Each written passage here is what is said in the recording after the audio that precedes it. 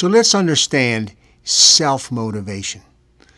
Let's understand what it means to be self-motivated, to be self-directed. First, there's three kinds of behavior. There's habitual behavior. Now that's behavior that's automatic, reflexive. It's behavior we do without even thinking. Second kind of behavior is other-directed behavior. This is behavior we do when somebody else is holding us accountable. This is management. Managers hold us accountable. And that's not a bad thing. That's a good thing. They hold us accountable. We get a salary. We get consequences. They keep us going. That's management. That's other-directed behavior. But let's talk about self-directed behavior. Leaders inspire people to be self-directed or self-motivated. How do leaders do that? And by the way, we can all be a leader. We can all help people and ourselves, of course, be self-directed, be self-motivated. It takes three C words.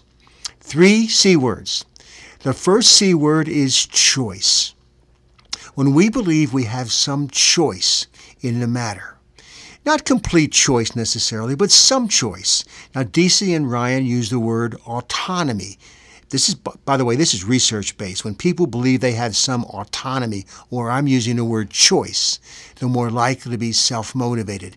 Now, by the way, I say it's research-based, but as I teach this to you, you're saying to yourself, I knew that. It becomes your common sense because you've been there.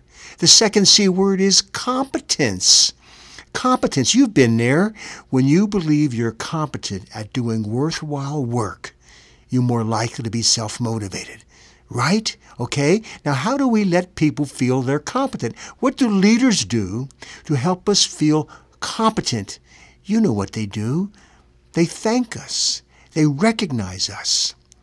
They give us positive consequence, words of approval for what we do. Third word. Third word is community. Now, Deasy and Ryan use the word relatedness. I like community because it does fit with our three C words, but also because it's big. We're all in this together. Community means a sense of relatedness with other people. You know, we've been born to be independent, haven't we? You know, raised to be independent. Nice guys finish last. Got to blow your own horn. This squeaky wheel gets the grease. You know, but the big word here is interdependent.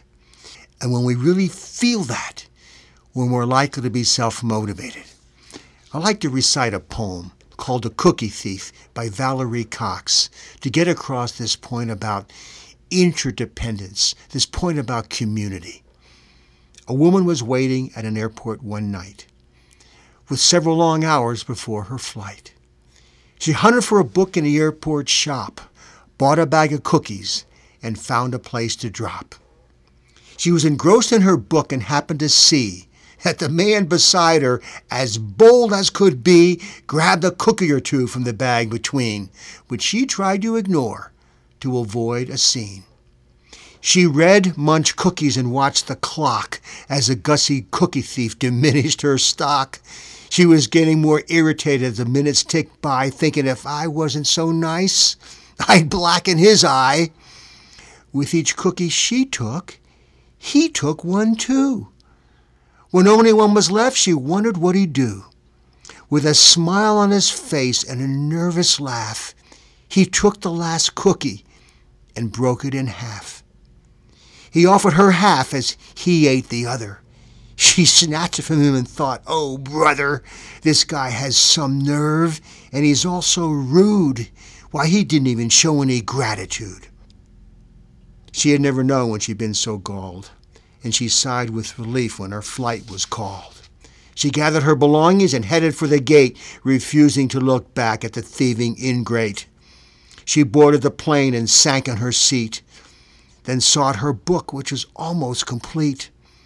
As she reached in her baggage, she gasped with surprise. There was her bag of cookies in front of her eyes.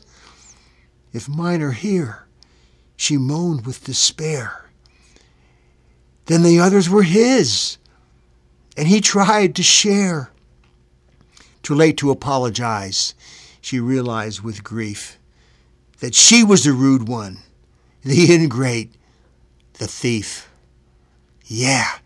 So where were you on that poem? Whose side were you on? I mean, were you thinking independent? Were you thinking self-serving? When in fact, he was interdependent.